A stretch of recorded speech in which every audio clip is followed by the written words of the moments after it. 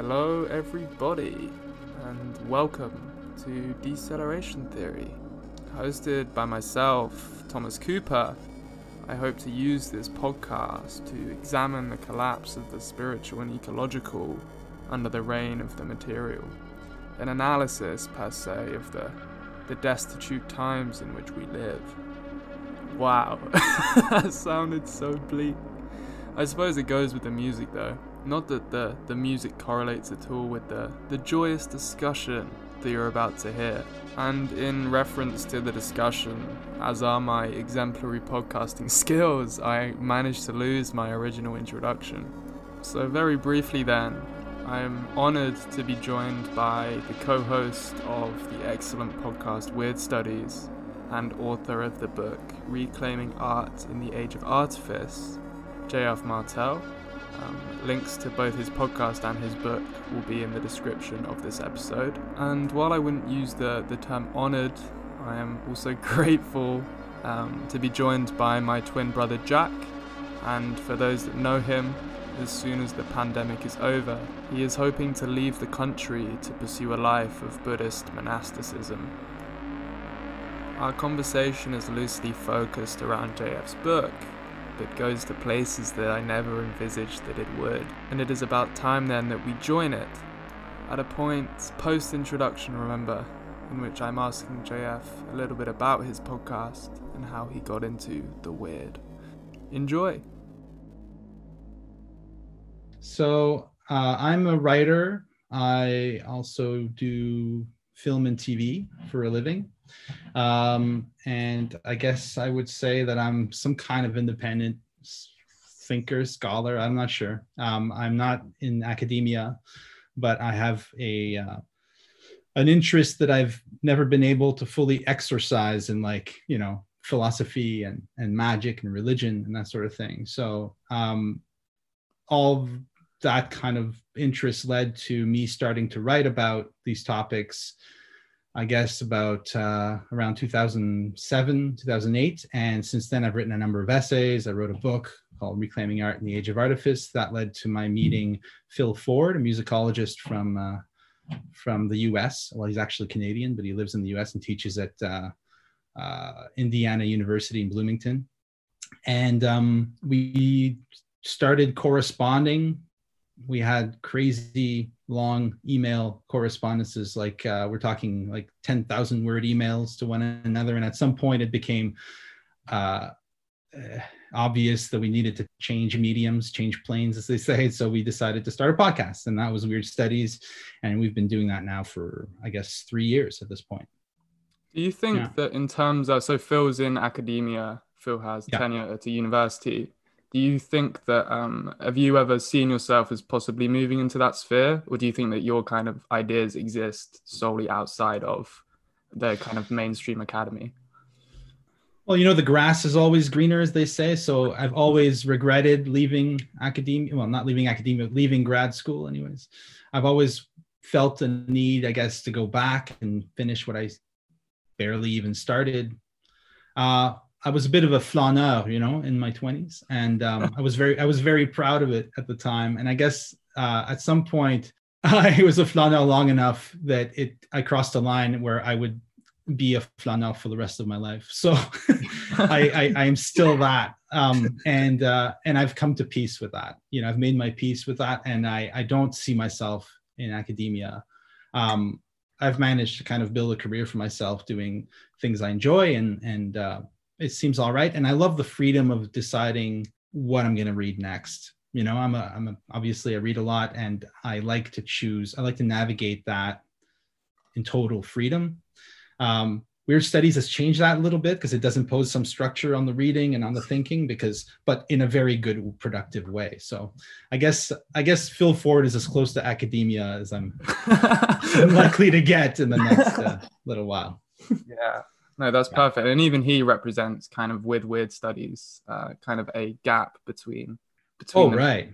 Right. Like, I mean, part of the reasons why he decided to do Weird Studies, I don't want to put words in his mouth, but in our conversations, he wanted to get out of certain stifling quarters of academia, where he thought he couldn't express his thoughts clearly. So for him, Weird Studies was an outlet, but also became part of what he does as an academic, which is fantastic. And even in the 3 years since we started this, there's been a kind of seismic change in academia. There's a lot more. I mean, this had started before we created the podcast, but obviously, but like there's been this progressive change in the episteme that's been allowing for more thinking along these lines, right? Completely. And then in relation to the book, I think there's two crucial distinctions that need to be made before we properly get into discussing it. And one of those distinctions is the real with the capital R and the real with the lowercase r that kind of run through the entirety of the book. And while I'm sure Jack, myself, and yourself will all have different definitions of what that real with the capital R is, I imagine they're probably grasping at a similar thing. But how would you define that real, the capital real? Right. The real, it's one of those elastic concepts that changes depending on how I'm using it. And I admit that I'm using it in a somewhat slippery way sometimes, but that's what you have to do, sometimes to get at something. But it doesn't mean I think it's ultimately slippery. I think there are good definitions of the real. And I guess one of them, and this will probably just cause more confusion because now I'm going to quote Lacan defining the real, but I don't really agree with Lacan's take on the real in general. But there's this one thing he said about it, and I have to remember, I'm going to have to paraphrase. I think he called it something like the limit of all formulation. So the real being the point beyond which no formalization, the limit of all formalization, the point beyond which formalization becomes impossible. So that's one. I think that's one take, but I wouldn't stop there. The real to me is that which is whether or not we humans are there to perceive it. That's what the real is for me. And so that doesn't mean that it's the same as what materialists would posit as ultimate reality. It means that it's a reality that is without requiring a cause, I guess I would say. So already we're in murky metaphysical territory. You've caught me on a bad day for defining the real. But I think that as we talk about it today, it'll probably become clearer as we use the term in different contexts. But that is the key distinction. So good on you for getting there, because it's the one question nobody ever asks. And I think it's the most critical, most important question. But at the same time, it's the question I can't answer. So. Yeah, it's asking. My first question was asking the unanswerable question. But I think that chimes to what I feel about the real, because I'm a big fan of the philosopher Ludwig Klages. Whether or not I'm not familiar with his work. No, you encountered any of his thought, but he considers life to be this kind of like this Heraclitean cycle of the all-pervading image, that our souls are receptacles of the image, and then the poet or the artist can actually kind of put their foot down in the river, and that's when we're grounded in the real. It almost feels kind of like, again, you talk a lot about the Jungian archetypes, but the Klagesian reality is almost kind of like, it's almost kind of like beneath the image, that which always pervades, that which always is, because he thinks that life is kind of like this rhythmic flux. And I'm sure, Jack, you'd kind of agree with that. Yeah, although I think like your quoting of Lacan with Klages, there are some sort of separation that is required concerning what he did and believed in other aspects of his life and the elements that he got at the real, like pretty much so many German continental philosophers, and the kind of the anti-Semitism that they also kind of espoused. But right, we can separate. Yeah, Klages is one of the murky Germans. Right. who, while being incredible, come from that kind of post-romantic era of slightly dodgy ground. But getting us back to the real with the capital R. In terms of your experience, whether that be through art, whether that be through meditation, whether that be through magic, I'm not sure if you're a practicer or you practice magic. Do you feel like you've ever had a proper glimpse, or an encounter with the real, with the capital R, kind of like the underlying absolute? Yes, I have. And I don't think that such an experience is all that uncommon.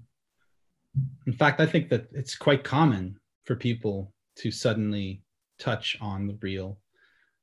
It's just that since there's no formalizing it, it's very difficult then to share that. But I think that mystical experiences are much more common than they've been made up to be.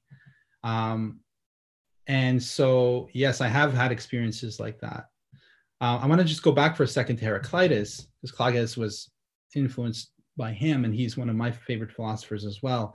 Heraclitus, of course, like all of the pre-Socratics, has been reduced to a kind of, a one or two aphorisms, which is fine because we need those shorthand takes on things to make sense of things. And the pre-Socratics are like chess pieces. They're easy to move around the board and see where you stand, even to this day, right? Because they kind of cover the ground.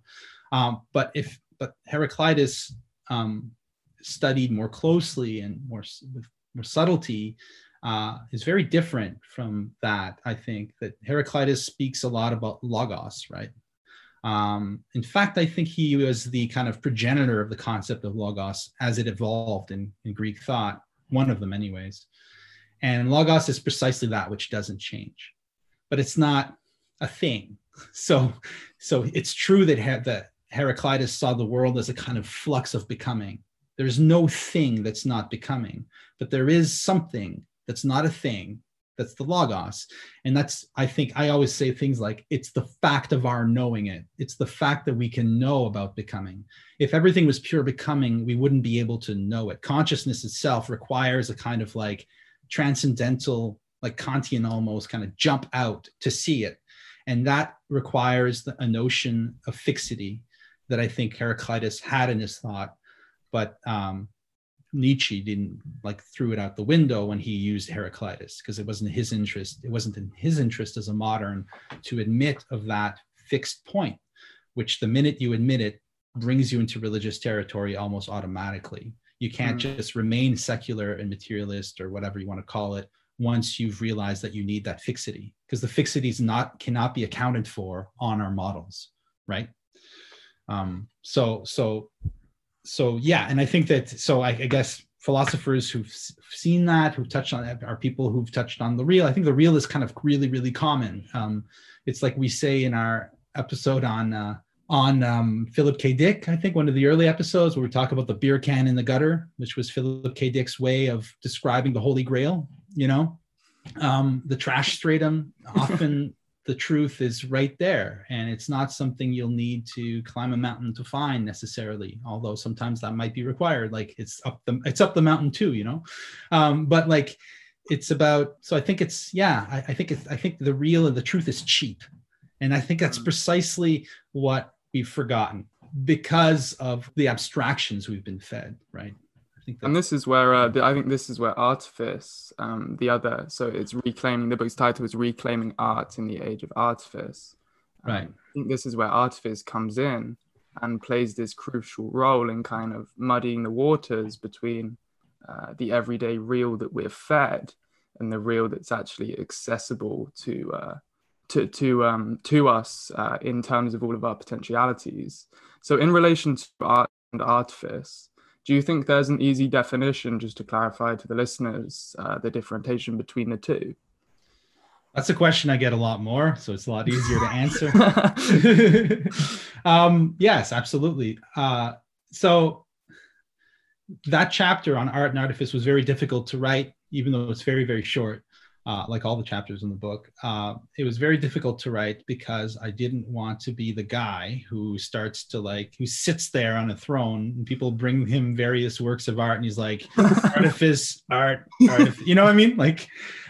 But it seemed essential at that point in order to get to what art's all about, to at least define what it's not. It's often the path of apophatic kind of negation is the easiest way to get to some kind of positive statement about anything. So I thought, okay, well, what's really not art? And then I remembered this milk commercial in Canada from the early 1990s where they used Beethoven's Ninth Symphony, but every note was the word milk sung by a horrible choir, like milk, milk, milk, milk, milk. And it's just it was like a sea of milk, and it was just the most awful commercial ever made. It almost seemed like an act of wanton and willing and conscious vandalism, this ad, and it completely ruined Beethoven for an entire generation of kids. Wow. Seriously, in Canada. I don't even know if Canada's recovered from that goddamn milk commercial.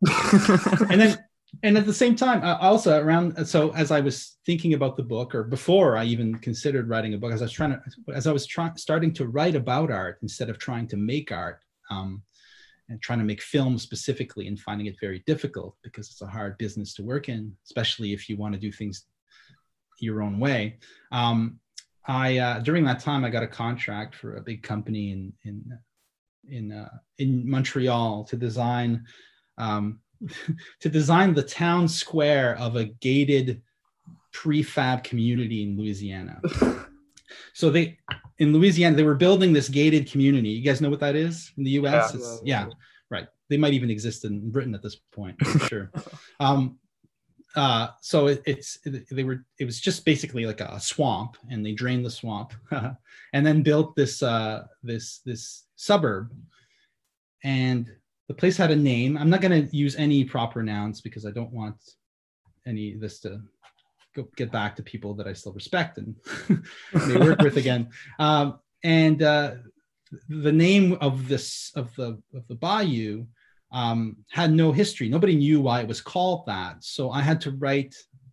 They asked me to write the reasons why that place had that name. So I wrote a little piece of fake U.S. history that would then be given to the people who bought homes there to explain how their community was originated.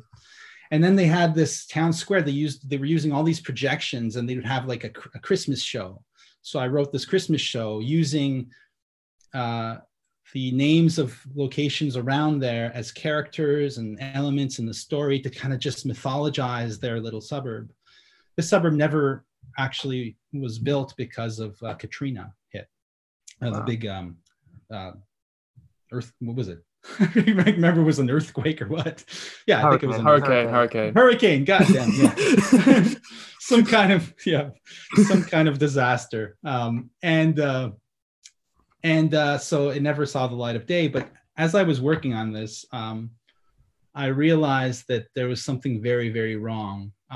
As the proliferation of aesthetic tools and aesthetic construct continued, the danger of misusing it, of using it in the way that Nazis used the aesthetic, right, became all the more immediate and obvious to me. So it became kind of imperative to start theorizing about this stuff, at least for myself, so that I knew when to say yes or no in my freelance work, at least, right? And then I started to think about the difference between art and artifice. And so the long way of getting to the definition. Artifice is art that contains its own interpretation. So if I draw you a picture and I either put a little label next to it telling you what to think about it, or I draw it in such a way that it would be unethical of you to think differently about it than how I obviously portrayed it. Think of a film like, I don't watch movies anymore. I keep going back to freaking Avatar, which is like ancient. but like Avatar, think of Avatar. Like imagine meeting someone who's, you guys have seen Avatar. Is it that far back? No. Okay, good. So imagine watching Avatar with your buddy. And then after the movie, he's like, oh man, I was really rooting for the humans. That'd be insane. You would be literally crazy to root for. There's no leeway in that movie. There's no room for you to alter your loyalties or your thinking. You have to be thinking the way James Cameron wants you to think. That's artifice. And art is precisely the opposite. It's drawing you a picture and letting you think or feel as you will. Not as you wish, right? But as you happen to feel inclined to do, right? So that's the big difference. And it's a simple thing. And I think that that's what makes the difference between that milk commercial or that ridiculous suburb and something like an Emily Dickinson poem or a painting by Van Gogh or any of the things that in our culture we've preserved for reasons, right? The Hamlet, Shakespeare. I was reading the sonnets over the holidays for the first time, and damn, man, that's some good shit. I'm glad they preserved that. It's got value beyond what it had at the time, right? So these are gifts that keep on giving, because our work of artifice is an object put in front of you. A work of art is a hole. It's opening onto something else. It's a window. And so it's a prism. It'll change according to the light. Just like if you take Hamlet and hold it up this way, it looks different from when you hold it up this way. If you're this person holding it, it's not the same thing as if you're that person holding it.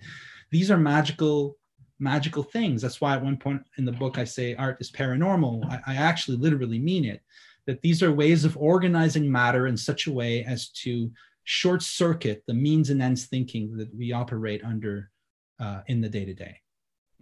I think that's perfect. And in your book, you said you call it art is designed, or artifice is art designed to serve instrumental reason. And moving on to a thinker that I know you're very familiar with, Arthur Machen. Who I'm also a big fan of. And I purchased a book of his letters, which he used to write to fellow occultists. And amidst his hatred of the French, you just hated the French so badly. He really hated the French in his daily routine. Its fellow occultist Arthur Waite refers to Machen as a true mystic who held that art's true purpose was to penetrate the prosiac veil of outward appearances to reveal the celestial splendor latent in the commonest things. And I think that's almost an all-encompassing, at least to me. Absolutely. Hieroglyphics I read after the first draft of Reclaiming Art, and I almost stopped writing the book. I was like, well, I knew Machen at that point. I'd read only a few things. I'd read The Great God Pan, and I think I'd read one or two other stories, not even The White People though. Anyways, and then I knew that he'd written this essay on literature.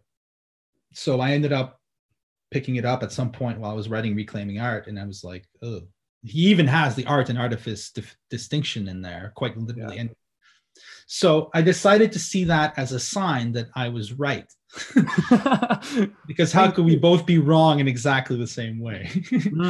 So I kept writing the book. And I think that I refer to it in it, but it's we just did it on Weird Studies, and it's Hieroglyphics is the book. It's a fantastic essay.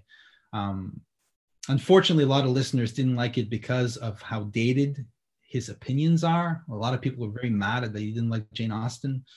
A lot of people were very, but I'm actually French Canadian, and if I can read Machen, even though he would literally despise me and see me as some kind of mongrel if he met me, then you're able to stomach, his dislike of Jane Austen. Just get over it. He's fantastic. The ideas are amazing.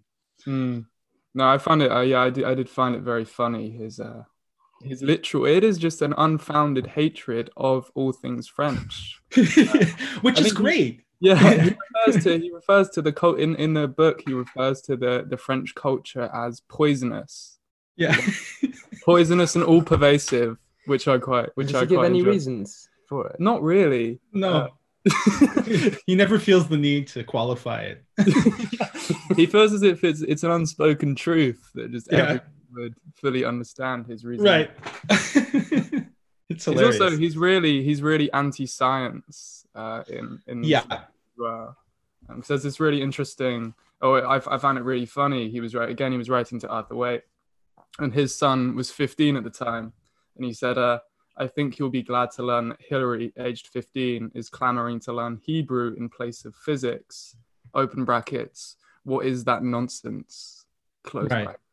And I quite like this kind of I feel like he embodies this negative capability.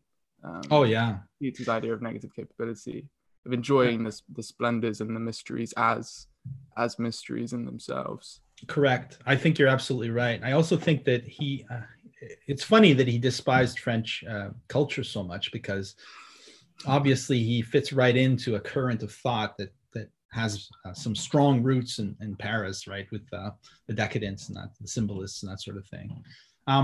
At the same time, I think that he shares with those decadent poets, people like Baudelaire or Mallarmé, and then on the English side, Oscar Wilde and that sort of thing. He shares with them a kind of like willingness to be damned, to damn oneself. His affect, not affectation, but his affect was to rebel against the kind of dark satanic mills of modernity, and so he went all out. It was a poetic move, and I think that obviously in his day-to-day life he probably appreciated the fact that, I don't know, I guess probably appreciated the existence of such medicinal marvels as morphine at the time and that sort of thing. And but of course that's not what he wrote about. So I think there's a level of kind of some rhetoric in there too that you have to bring. That's part of the vision he's trying to convey. And do you think that I was when I first kind of read how you define art and artifice, do you think that another kind of frame that you could use for it is relative truth and ultimate truth? I was thinking that in terms of artifice, I was seeing kind of analogies with, if we take Buddhism or other religions as an example, how that there are these surface teachings which then kind of fold away and give way to a kind of ultimate truth, the kind of the experience of the real, and how in society that kind of maintains a sort of semblance of order and is a way for people to engage with this stuff at a lower level and a relative level to their capability. Right. No, yes, I think that's very important. The way that I framed that in the book was by talking about truth. I didn't talk much about truth in the book, but I called it radical mystery, which I think is the truth. Radical mystery understood not as our incapacity to know the truth as humans, but rather as the unknowability of truth itself. And even that's not quite true, because radical mystery, if it's a truth, then it's a knowable truth. So what I mean is that radical mystery is what all art points to ultimately. But I'm a bit of a Neoplatonist with art. I find that there are concentric spheres that every work of art kind of like creates around itself.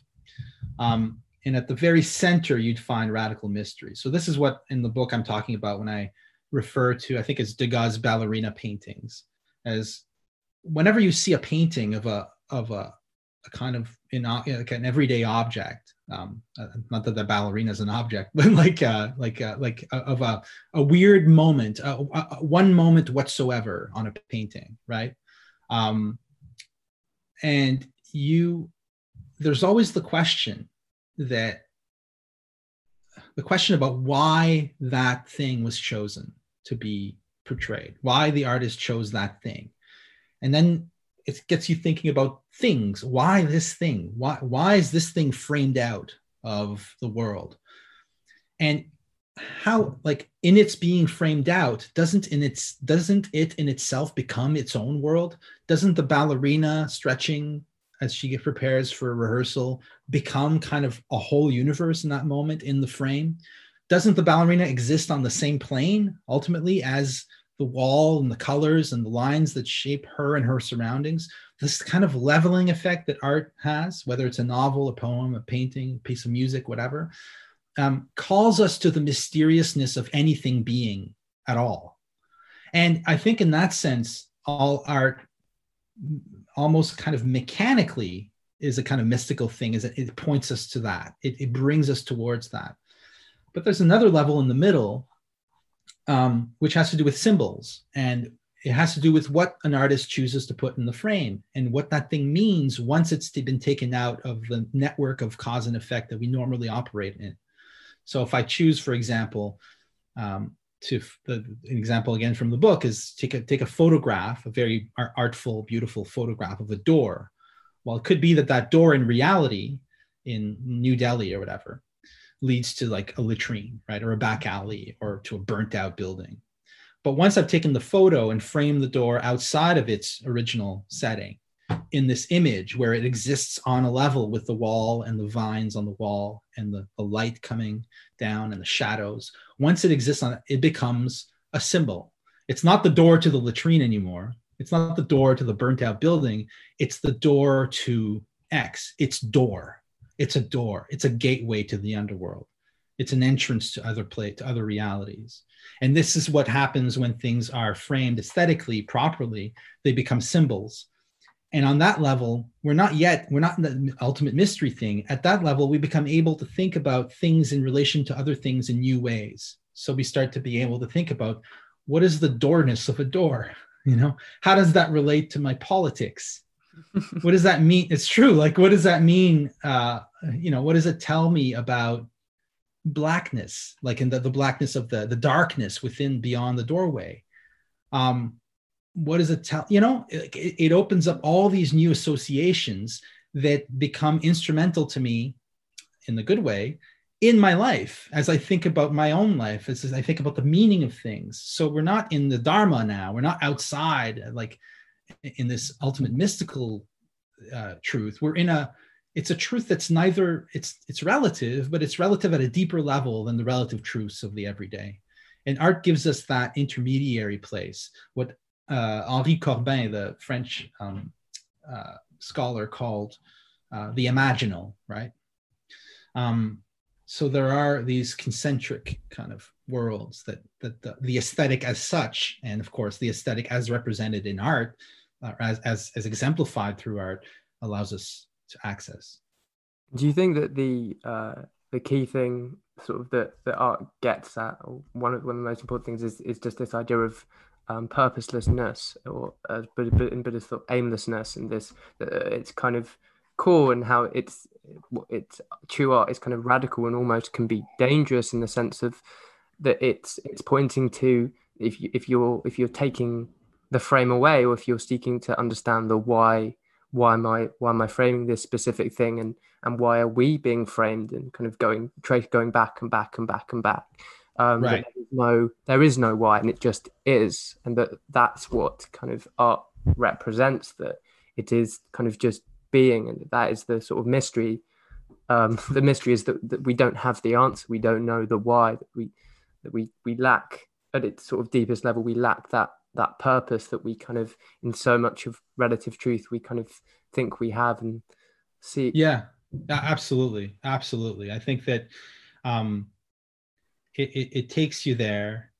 And I think that my reference for trying to get to that, I think in the book, was the Book of Ecclesiastes, which I think is a kind of a Buddhist text, really, from the Bible, where Qoheleth, the supposed author of this book, talks about all being vanity. Vanity is the word used, I believe, in the King James translation, but it meant at that time emptiness, sunyata, right?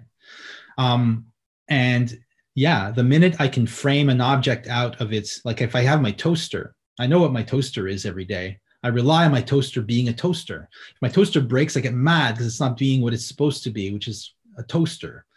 And so I get it repaired, and then it's a toaster again, and now I like it again. That sort of thing, right? But if I make a painting of my toaster, all of a sudden the toaster has no function. I hang it on my wall, I'm looking at it, and it's not a toaster anymore. It's something else. And I realized in that moment, just through that process of framing it out, that it exists in this emptiness, that things have relative meaning to one another, but they don't seem to have any ultimate meaning, which doesn't mean, it's not the same thing as saying they have no ultimate significance, but they have no ultimate signifiable meaning. And so we abide in this emptiness, this sunyata. And art is, I think, a way of celebrating that, strangely. And I think that it is, like you said, it is dangerous, this purposelessness, right? Because it can lead to kind of nihilism. It can lead to despair. And those are not unviable, or they're not invalid conclusions either. You know, that's the danger, is that those conclusions, those nihilistic places people end up, are not invalid. I hope that they're ultimately inadequate to the nature of reality, but I certainly can't think of them as invalid. One of my favorite writers, Thomas Ligotti, is an absolute nihilist. I don't know if you're familiar with his work. Not a big fan of the nonfiction, but the fiction is to me incredibly beautiful, despite its darkness. So there are dangers down the path, and there should be, if it's worth going down. It's probably because there's something that can eat you at some point along the way. But I think there's also a danger to relative truth as well, in that I recently read Bernardo Kastrup's book More Than Allegory, that I'm my old enemy. I think that he's brilliant in many ways and has like some fantastic insights, but with the book More Than Allegory, it seems he comes to this conclusion that our purpose is that we are mind waking up to itself, and he draws some sort of stunning conclusions and reasoning, and it was incredibly convincing until I simply just thought, well, like, there is no, even the idea that we are mind, our purpose is mind waking up to itself, or God, sort of seeing God.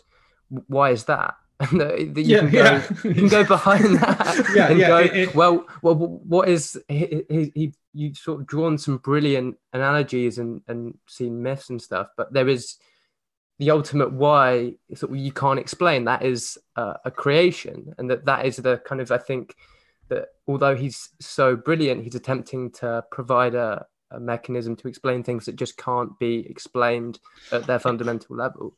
Yeah, like every absolutist, and I say that with a lot of respect because I do think that Bernardo is brilliant. I think ultimately he's kicking the can down the road far enough so that you won't have to be bothered by it anymore. But I don't think that his metaphysical system really resolves any of the issues that a truly existentially tormented person is bothered by. I just don't think that it resolves anything. I think it just basically postpones the moment. And ultimately, I don't think I think that by the end of that book, I was like, this is literally indistinguishable from materialism. There is no distinction anymore between a radical idealism and a radical materialism. You still end up with, I mean, how does he define consciousness? Consciousness is that whose excitations are experiences. Well, okay. How is that different from the wave function? It's exactly the same. I think that the difference is maybe meaning. I think that's what I would suggest. That's I think but your critique is pointing at the ultimate. But I think that that's what he is so valuable, because he's combating the sort of dogma of materialism, going like, this is also like, I don't think his system isn't perfect, but he's saying like, there is a choice here, that ultimately materialism, believing in materialism and that sort of meaninglessness that kind of inevitably comes from that is a choice, and that you can also choose to believe in my framework, my idealist framework, which imbues life with meaning. I think just that what I realized that the ultimate kind of, if you go behind that, then it kind of, it relies upon faith. And I think that that's the kind of why he's important, is attempting to kind of combat, especially in academia and philosophy. This faith is such a dirty word, at least in much of the Western academia. And I think that's what we kind of going back to, is that faith itself is unavoidable and we have faith in so many different things, simply like faith that the bank will hold my money and not go. And so it's that sort of faith that we need to go back to, and that isn't unbelieving dogmatic faith. It's faith which we doubt and criticize and use our intellect, but it's still faith. I agree. That's a great point, actually. The faith that the sun will rise tomorrow is kind of an act of faith. The faith that causality will continue to be the case is necessary to operate. It's certainly necessary if you want to open and run a bank, but it's necessary if you want to use a bank, or if you want to write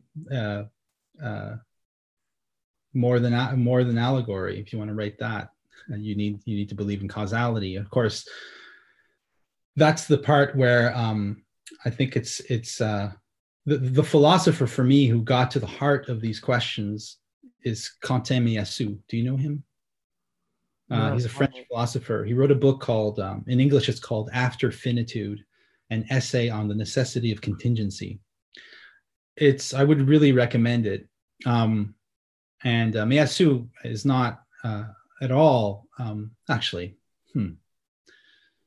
I don't know how much Meillassoux and I, if we happen to meet one day in an airport, I don't know if we'd agree on little things. I don't know if I would agree with him on, but I certainly think that he hit the jackpot when it comes to philosophy in our time. His idea of absolute contingency to me, was a life changer.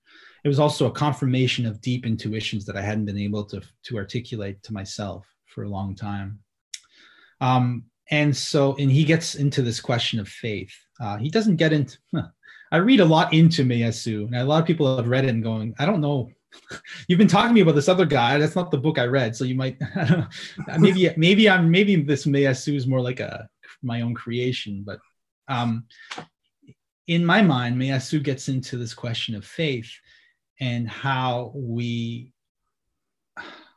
why we choose to believe in a world that continues to exist, that can or must continue to exist as it has.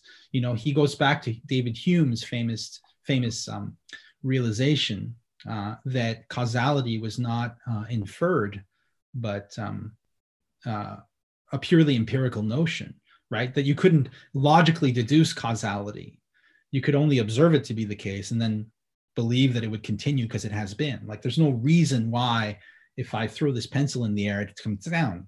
You can say, well, it's gravity, but then gravity, that's just, again, you have to explain gravity. Why does gravity hold? Why do the ultimate laws of physics exist? So, and Hume was like, well, we just believe that they must exist. We can't account for why reason exists. You can't rationalize reason.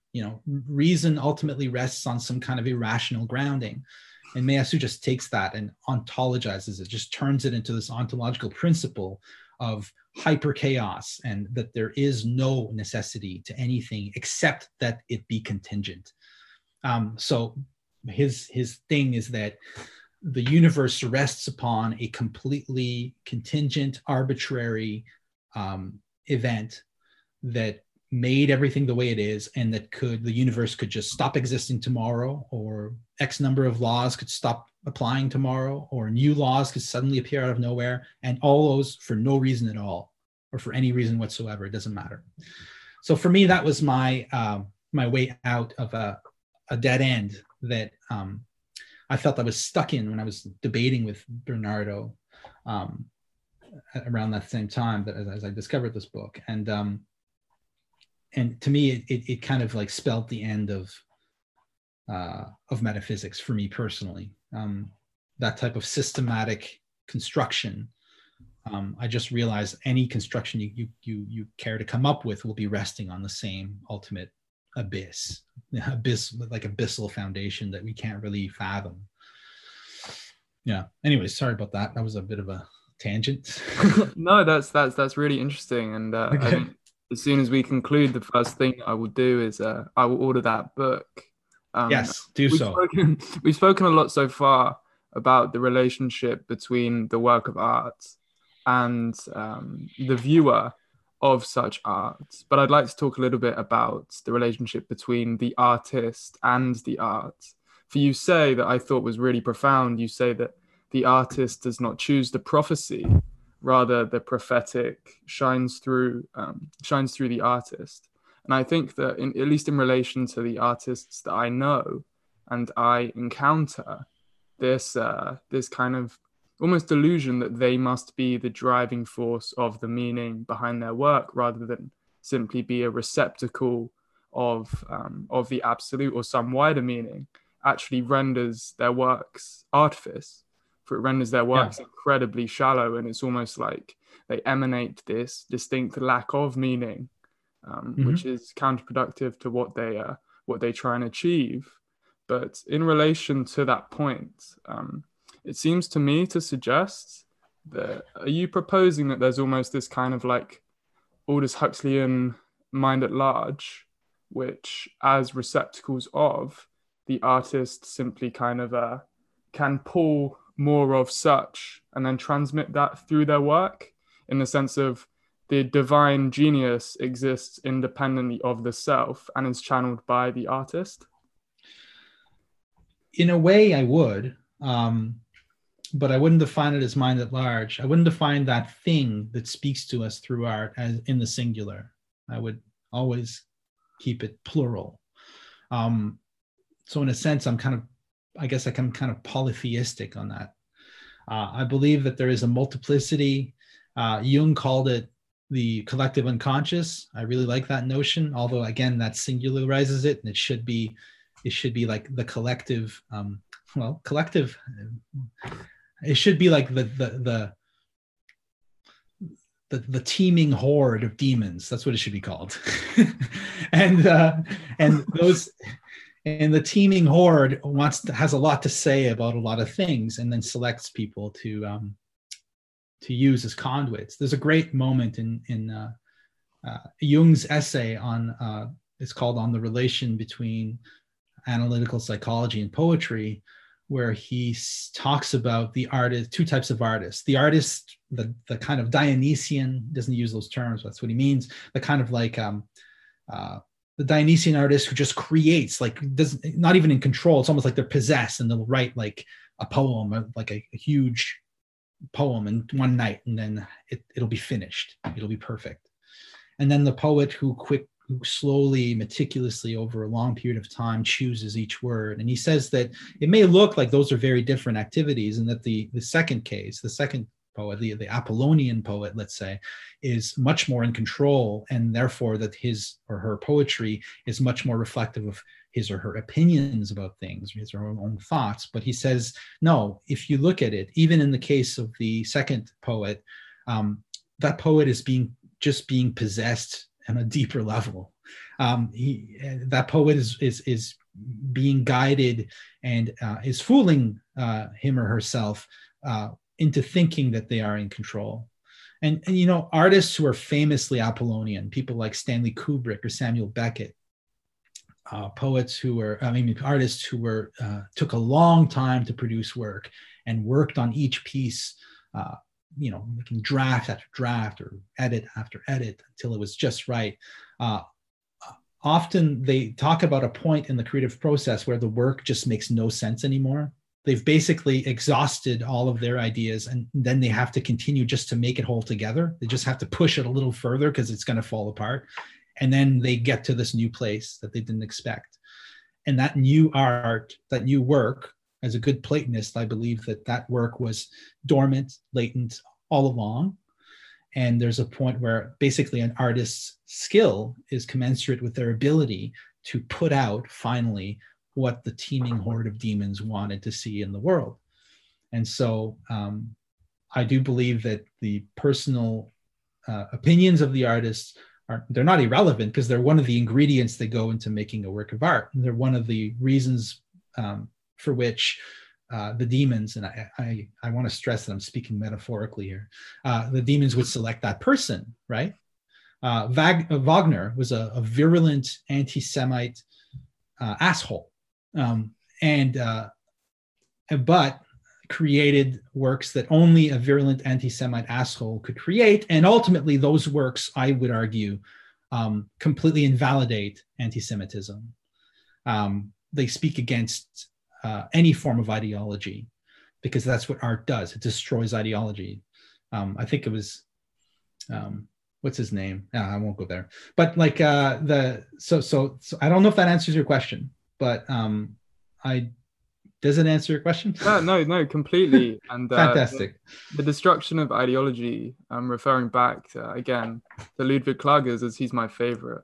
He's my favorite philosopher. He kind of has this this conceptual image of man as comprising of body and soul, and then he conceptualizes spirit, and he says essentially what spirit is spirit drives a wedge between body and soul, whereby they can no longer communicate. And I think that in terms of reconceptualizing spirit to kind of fit in with our modern conceptual framework, the idea of ideology, the idea of capital, almost fits perfectly, because he says that kind of the world that's pervaded by spirit is a world that's fundamentally dead, because we can no longer access the soul. We can no longer access the soulful images that should be pervading, other than the poet. The poet is the only means of accessing this past. And the monk. And the monk, of course. The monk keeps it to himself, which is fine. No, that resonates very, very deeply with me. I'm going to have to check him out for sure. Thank you for bringing Klages. How do you write this name? I think I've seen this name before. Klages. Yeah, that's what I thought. So I have seen his name quite a bit, actually. It's one of those names you see and then you never think to dig deeper, but thank you. That seems right on to me. Yeah, spirit.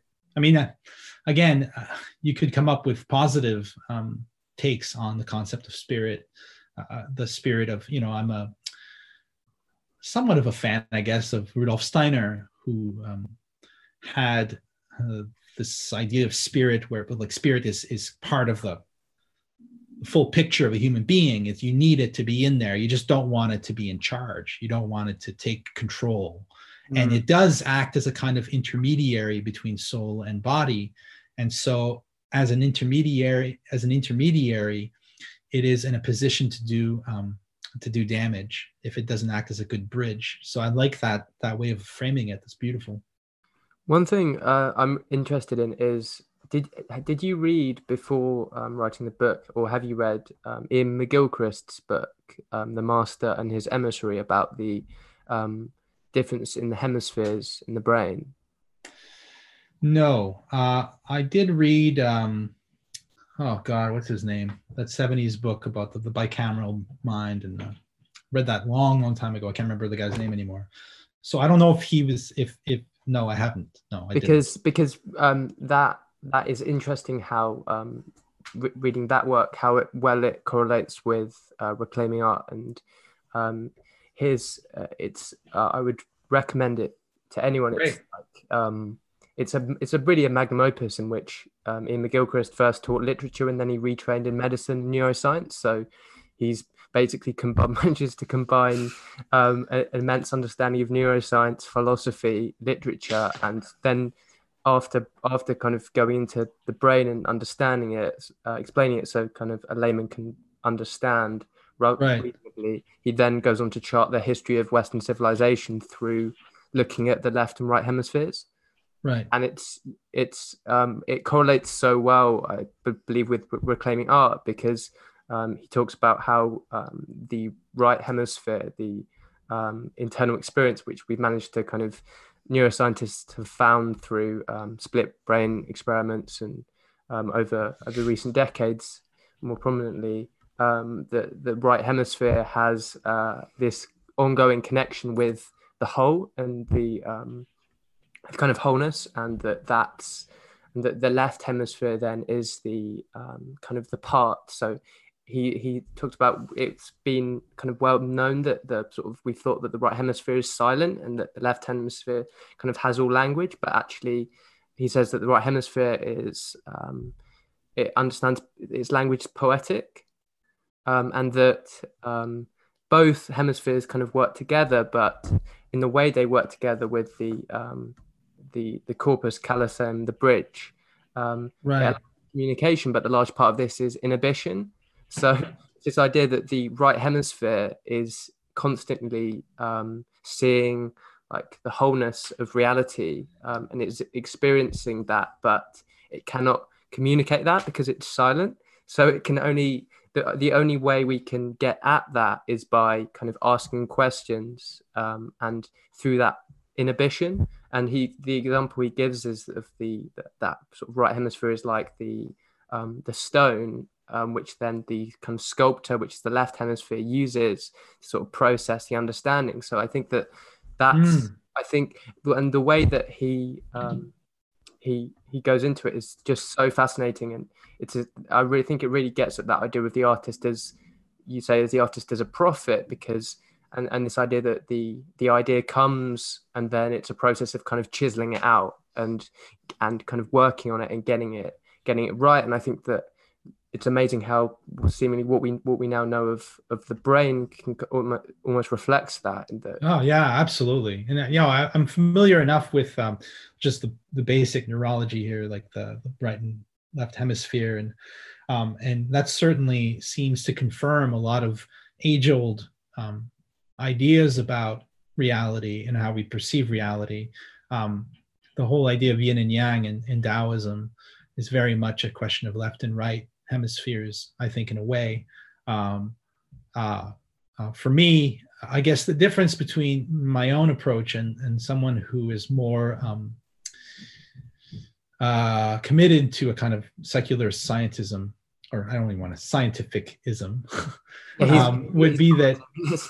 Yeah, exactly, right. So I'm not talking about that particular author, but is that a scientist would probably see the right and left hemispheres, the kind of architecture of the brain, as the cause of our various takes on reality. Whereas I just see the brain as another symbol in a sea of symbols. Yeah, it's a metaphor for the mind. That's what he considers. Right. Okay. Fantastic. Yeah, and that's, I like him. Yeah, genuinely, you would. I feel like you would love the book, because again, he very much it's all about metaphor and the importance of metaphor, and how that his suggestion is that in the kind of over the course, sort of from Plato onwards, and then we've kind of, and then in the 20th century we've fallen into this kind of left hemisphere focus on the part rather than the whole, and this idea that we can, like, we're worried about artificial intelligence because we think that just connecting enough things together can get us consciousness, right? And that's a reflection of the left hemisphere kind of thinking of the part rather than the whole. And I think that that's, especially with weird studies, it's, and as you say, that where we need to go back towards is reintegrating this wholeness and this ideas of symbol. And I think he sums it up as we've taken the metaphor as literal, and that we've forgotten that these things are metaphors, like atoms, and our descriptions of the universe are simply metaphors. And that's, I think that is like what art gets us so well, is that we can only access truth through metaphor and through right. Yeah. It's what on Weird Studies we keep talking about, the aesthetic universe, and aesthetics being a kind of first philosophy. Aesthetics as being the what the world is made of. Like I always like to say, the world's not made of atoms. The world's not made of pure mind. The world is made of bookshelves and cars and Zoomcasts and planets and supernovas and bubblegum. That, like, to be able to look at the aesthetic appearances that surround us and to see those as the fundamental building blocks of the universe is weird, because in a way it's kind of this ultimate anthropocentric take on things. But I argue in my new book that's not yet finished that it's precisely the opposite. But I can't get into that right now because that'll get us down a rabbit hole. Can't give us a tiny teaser. What can I say? It's really hard for me to talk about the writing when I'm in it. I actually almost finished the book last fall, so a year ago.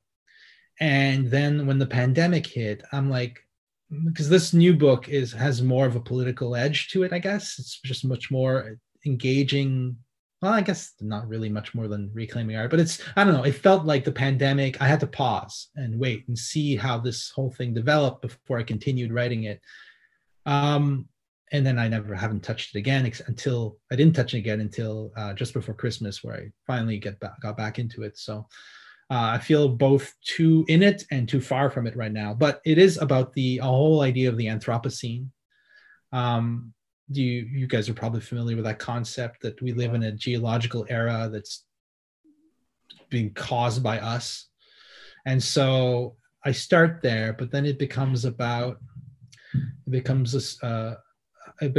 book about the restoration of faith in the sense that we were discussing earlier, faith at a deeper level, not faith as in your creed, but faith on a much more deeper ontological level. Yeah, so the book is about trying to restore a sense of the absolute, I guess. Wow. Absolutes are, and it's not accomplishing that. It's just pointing towards that. And it's part of it's like two things I'm writing. The other thing I'm writing, I'm calling Groundwork for a Philosophy of Magic, which is a play on Kant's famous essay, Groundwork for Philosophy of Morals. And that is much more about it's much easier to talk about.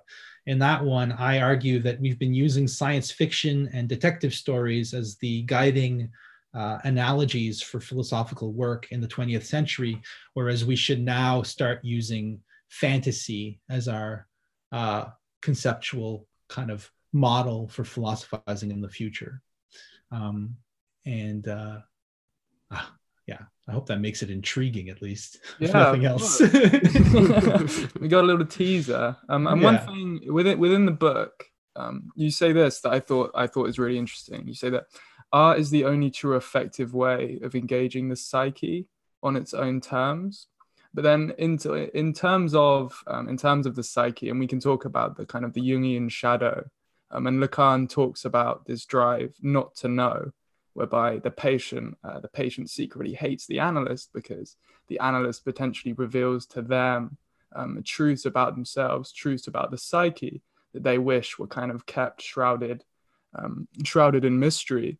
And I love The Great God Pan, Macon's story, because I think it's almost the perfect metaphor for the real, is the perfect metaphor for kind of truth in modernity, that pulling away this kind of this prosiac veil reveals to us a truth that the psyche simply can't cope with.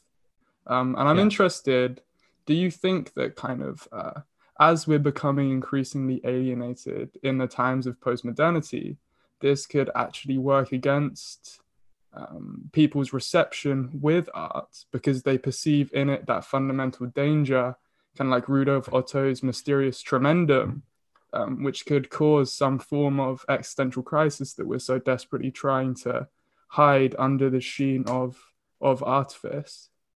The great thing right now, in terms of it's a horrible thing. The great thing is art's not taken all that seriously right now, and so there's not much of a danger that people will shy away from it because they're afraid of the danger in it. At the same time, I think that the reason that art's not on people's minds is because people are very much afraid of art, or they're afraid of what art reveals. But I would argue that the danger of not going there is much greater than the danger of going there. So it's like we're going to need to face, I mean, we can see it right now. You can see it in the US, what's going on. There's a complete breakdown in our ability to process reality. It's like, I think most people right now are operating under kind of delusional almost like profoundly insane in the technical sense state of mind. So we're headed for the abyss already. So what do we have to lose at this point? My favorite quote of all time is the Pascal quote that all of man's problems stem from one fundamental root, and that's his inability to be by himself within his own private rooms. So even the king invents the jester to keep him occupied so he doesn't have to reflect upon his reality. Correct. And I think that at the end of the book I talk about how in art we are all alone. Confronted with the film, you go see a great film and you're with someone, let's say you're sitting in the cinema, and all of a sudden you remember there's someone with you there because you've been alone during this experience. It reminds us of our aloneness, and good art does that. Bad art does the opposite. And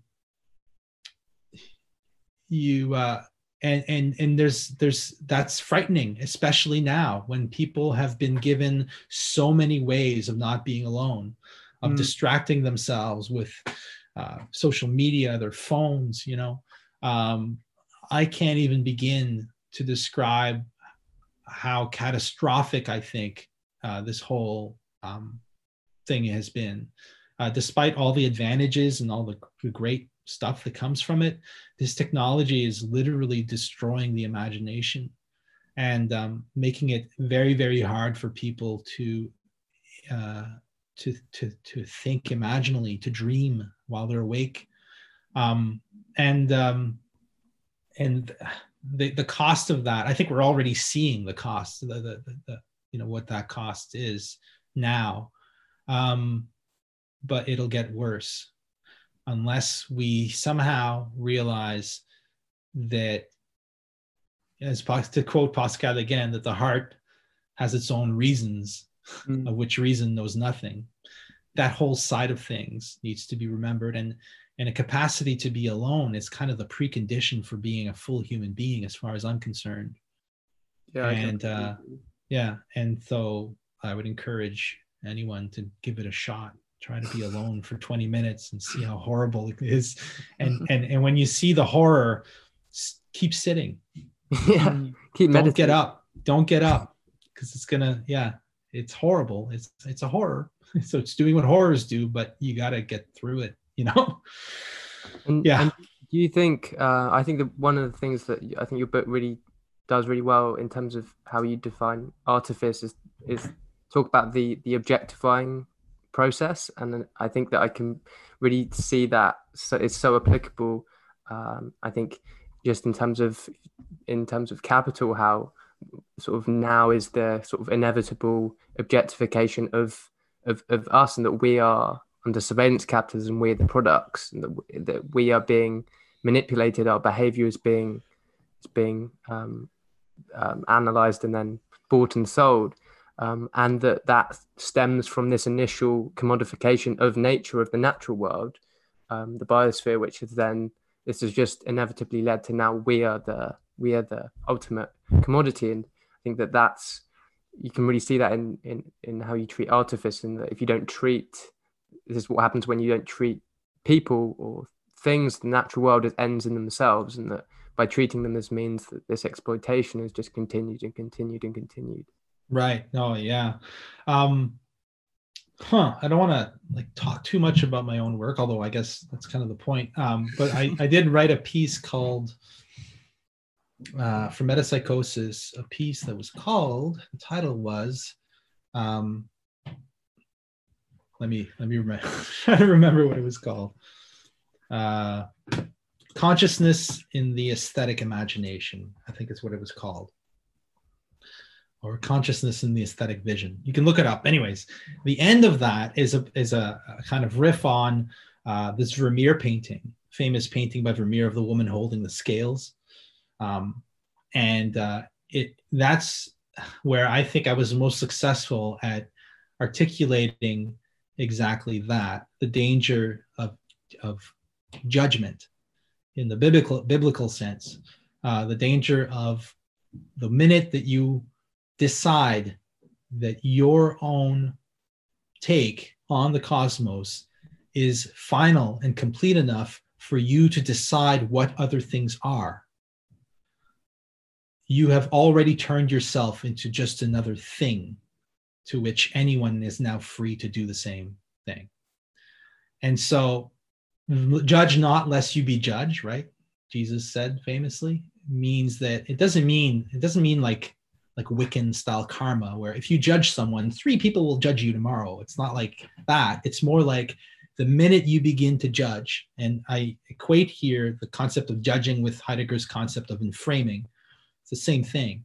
The minute you begin to isolate objects and decide what they mean and to reduce their nature to your use of them, you have already made yourself into one of those objects. And it's just a matter of time before that becomes an undeniable reality of your existence. And we're seeing that now. We've treated everything as parts, objects, or as Heidegger said, standing reserve, to quote another murky German. But it was just a matter of time, as he foretold, as he predicted, before we ourselves would become standing reserve. And now we are that. And it's time to realize this and to do something about it. So that's yeah, I completely agree. I really like A Question Concerning Technology. I think it's a fantastic book. And there's another thinker called Walter Percy. I think he was a literary critic, and he talks about all the awe being stripped away from the Grand Canyon because everyone will have seen it before on a postcard. And we actually use, when we're seeing an incredible view, sometimes we use the turn of phrase as pretty as a picture, in the sense of the kind of the commodification through postcards, even if I'm posting it on social media, kind of subsumes the actual experience. We no longer act for the sake of acting, we act for the sake of the other. And I think that's the scariest thing, because at least in terms of my experience with social media, it's so pervasive. Spotify now as well. Yeah. You can see what your friends are listening to, and Netflix parties, and everything we do is now geared towards the eye of the other. And it's just, I feel like it's so pervasive, it's so ingrained, it's almost so hard to separate. And I'm not sure if there is a chance of separation. Like, are you still optimistic in regard to moving away from standing reserve? Yes, I absolutely am optimistic. But ultimately, I think it comes down to, I'm not a big believer in utopian collective solutions anymore. I think that those tend to backfire, and that's unfortunate.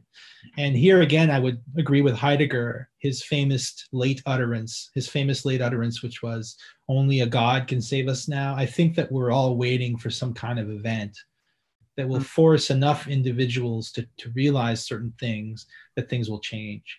I really do believe that's the only thing that can save us, is the event, capital E. I'm not a Marxist anymore. I don't trust the people whose politics I share anymore. I certainly don't trust the other side any better anymore, as well. I think that we're waiting for some kind of event. But in the meantime, it's rather simple, I think. But at the same time, very difficult for us to go to tune out of that whole thing. But it just like, there's another piece I wrote, I don't know if you guys are familiar with. It's called Reality is Analog. It's a philosophical essay on Stranger Things, the show. And it was published after the first season.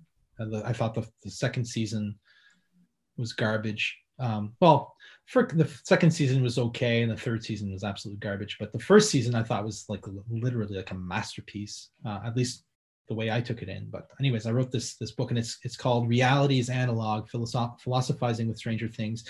And it's really about that, about how we recover the dead time that's been taken away from us, the time that we used to spend waiting in lines or waiting for the phone to ring or writing letters. It sounds romantic and silly. The time, that time when, because I'm old enough to have grown up, like I was I think I was 21 when I got my first email address. So before that, the afternoons could stretch out, like you really had to find things to do. Time, and that loss of dead time. They always say now with parenting guides, they're like, let your kids get bored. I agree with that idea. Let them get bored. Don't always distract them. Is important. And I think it's fairly easy to do on the individual level, as long as you can decide to get off social media. You just need to get off. Mm-hmm. And, the biggest, the most convincing thinker on this particular subject that I know of is Douglas Rushkoff, who's very, very compelling when it comes to giving you reasons to get the hell off of social media. And then, or at least limit your time on it. And then do things like my wife got me this for Christmas. I guess your listeners won't hear, but this is a fountain pen. Do you guys have fountain pens in your house? You look like you live in a home with fountain pens. I'm not sure. But this is a fantastic fountain pen that my wife got me for Christmas. And I've decided to write with it now. So I always write, unless I'm writing emails. If I'm writing an essay, if I'm writing a story, I write with this pen. And I love this pen so much. This pen is so goddamn awesome that I don't even want to be at my computer. But it has already, in a short time, it has already allowed me to restore certain connections that I used to have with parts of my mind that were almost inaccessible to me. So I think that we need to each kind of make our own choices when it comes to how we at least free ourselves from this horrible nightmare that is the kind of digital noosphere. And we need to do whatever it takes. Taking walks is good. Going to the art gallery when such things become possible again. Meditating, becoming a Buddhist monk is probably a great solution. It's the best way. Yeah. And I think that it's very much this idea of that we've got lost in the metaphor, and that I was really interested looking into the origins of binary coming from the I Ching, and that being the who was it? Was it Leibniz? Was it? Yeah, his inspiration. Yeah, that's where he got it from, and that this idea that similar to the way that the I Ching constructs a reality through meaning, really. The internet, that through binary, we've constructed this reality for ourselves, and then kind of become lost in it. And I think, and perhaps capital is like the ultimate version of that we've constructed this. Capital is a kind of the atheistic God, and that we kind of forget that it is a construction, and that people kill and do. And we're destroying our planet for a fictional thing, and that we've got caught in the metaphor, and that's what we have to see the frames for what they are. Right. And a misunderstood metaphor is very much a kind of God. Allen Ginsberg's poem Howl is all about capital, really. He calls it Moloch, who is the demon of the ancient world, as Gandalf would say, probably. Moloch was worshipped in Carthage and other places by the Phoenicians, and he was like a metal god that they would sacrifice children to. And I tend to be a bit of a perennialist in the sense that whenever I see something modern, I always try to find out how this is something very old in a new guise. And I think that you're absolutely right, that ultimately we are, by our actions, worshiping something that maybe doesn't really deserve to be worshipped all that much, I think maybe it deserves the occasional offering, but certainly not the sacrifice of our children. Yeah.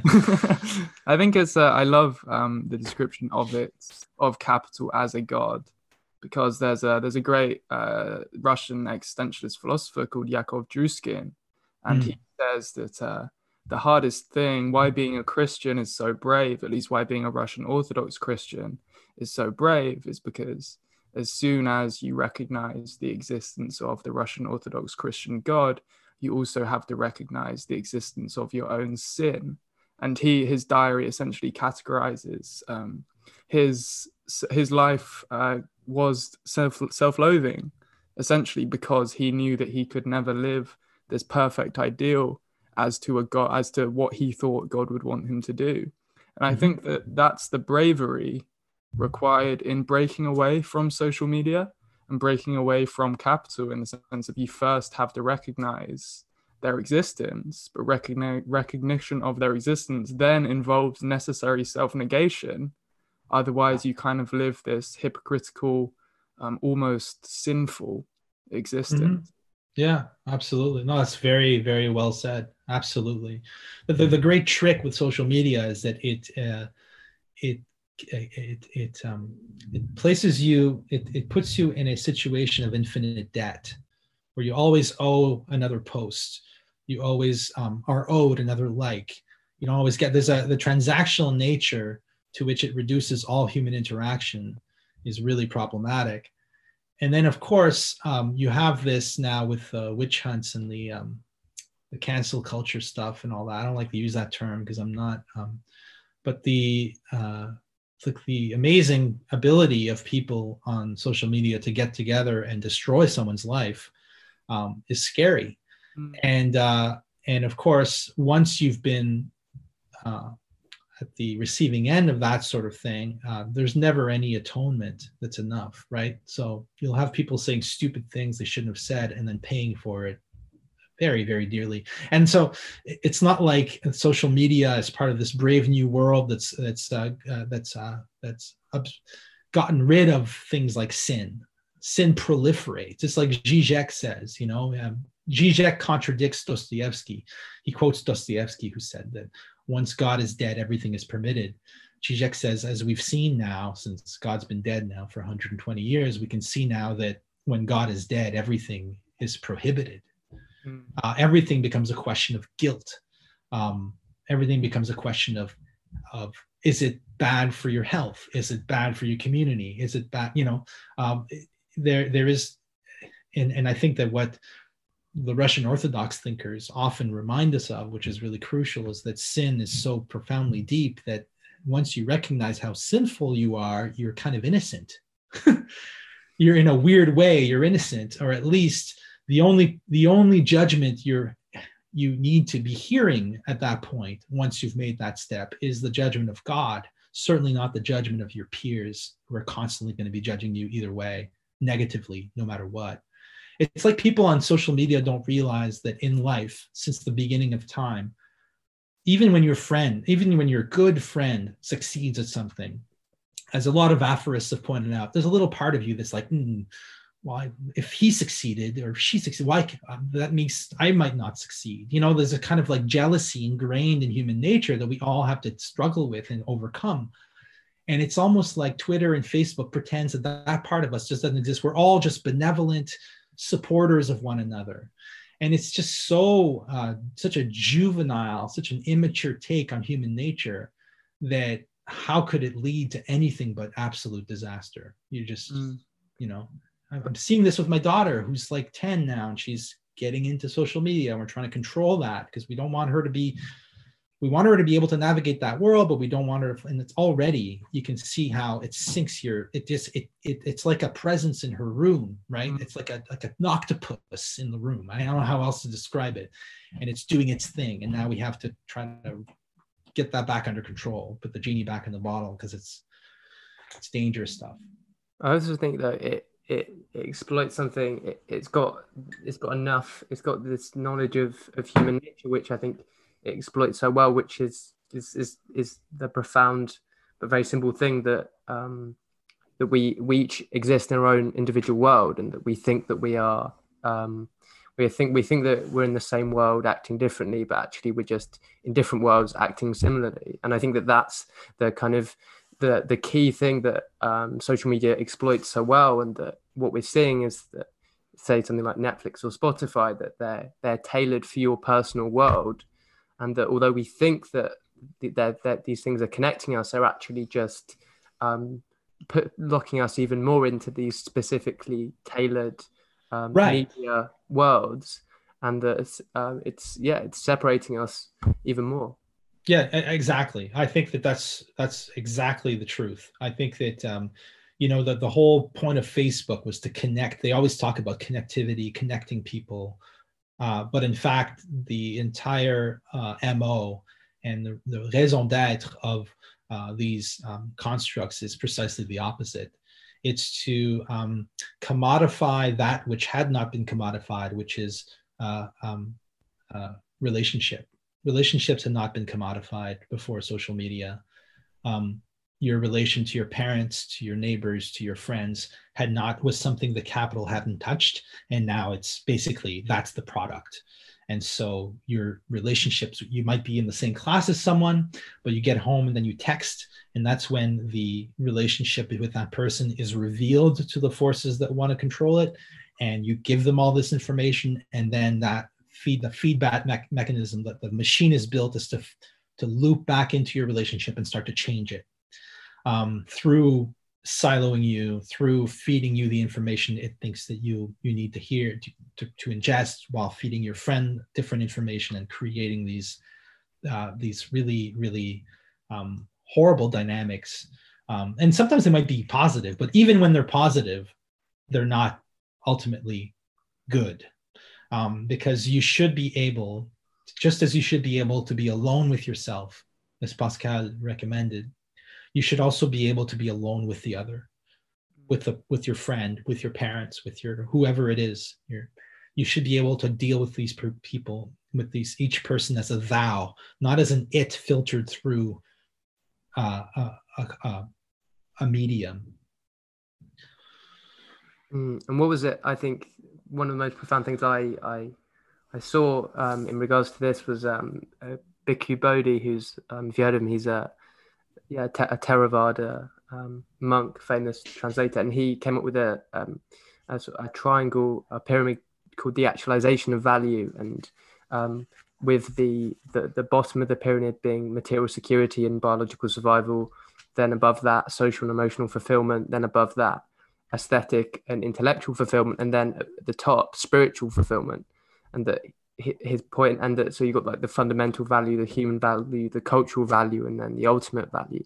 And that what he's was saying is that what capital has done is just completely inverted this with capital at the top, and then commodifying, then we got the fundamental value which has been commodified, and then the human value which has then been commodified, and then we've got the aesthetic and intellectual value and fulfillment, the cultural value, which, as your book does so well, that's being commodified. And then what we're seeing potentially with kind of Headspace on Netflix and the mindfulness movement with spiritual fulfillment is becoming commodified. And this inversion is what's causing us so many of the issues that we're having. Right. No, absolutely. That's very true. I agree with that. And it's you ask yourself how we change that. It's very hard to come up with viable, concrete solutions to something like that, but it's true. And I think that the reign of artifice, and artifice has always existed, like severed heads along the road leading to a castle was artifice. It was communicating something very clear to the people to the spectators of such a thing for centuries. And of course the Roman circus, and you can come up with all kinds of ideas of what artifice has been throughout history. But the problem is now is that, as McLuhan saw, is that the technological innovation of the last couple of hundred years has made this an issue, a real major issue, where it becomes harder and harder for art to shine through the kind of miasmic ocean of artifice in which we exist.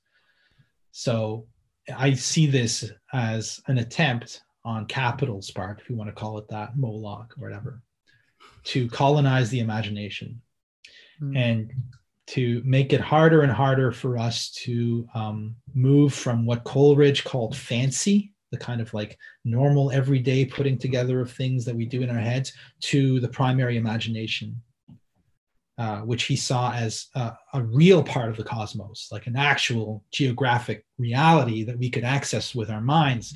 And that's just receding further and further from us. and our minds are filled with patented and copyrighted ideas that belong to other people. But I don't think that's the reason I'm an optimist, is that they can't really change reality. The primary imagination remains there. And the worst thing that could happen is that a huge collapse would make this suddenly blindingly obvious to everyone. I hope that won't happen, because I want to benefit from the society we've constructed. I like the comforts it affords us. It allows me to be a decadent flaneur for the rest of my life. Like, it's fantastic. But but at the same time, what cost, right? So there needs to be a point where the cost is too high. And I guess returning to that, this idea of play and realizing that we are that idea of the aesthetic universe, and that we are the works of art. Have you seen in the film The Holy Mountain by Jodorowsky? Yes, that was one of the most profound illustrations for me of how we are like the characters in a film, and that it's kind of pulling back the camera. And I really think that's probably potentially one of the most weird studies films I've ever seen. I can't believe that hasn't been an episode. We've discussed it. It's almost too obvious. Some fruit hangs so too on the low. nose. It's so on the nose. But just that idea of the aesthetic universe, and realizing the frames and our place as characters within it, and returning to that spirit of play, and that ultimately we don't know why we're here, and the purposes and the reasons. It's that kind of simple question that I feel like everyone needs to just ask themselves more, which is, are you sure? And ultimately that is the grand mystery that we have to keep reminding ourselves of.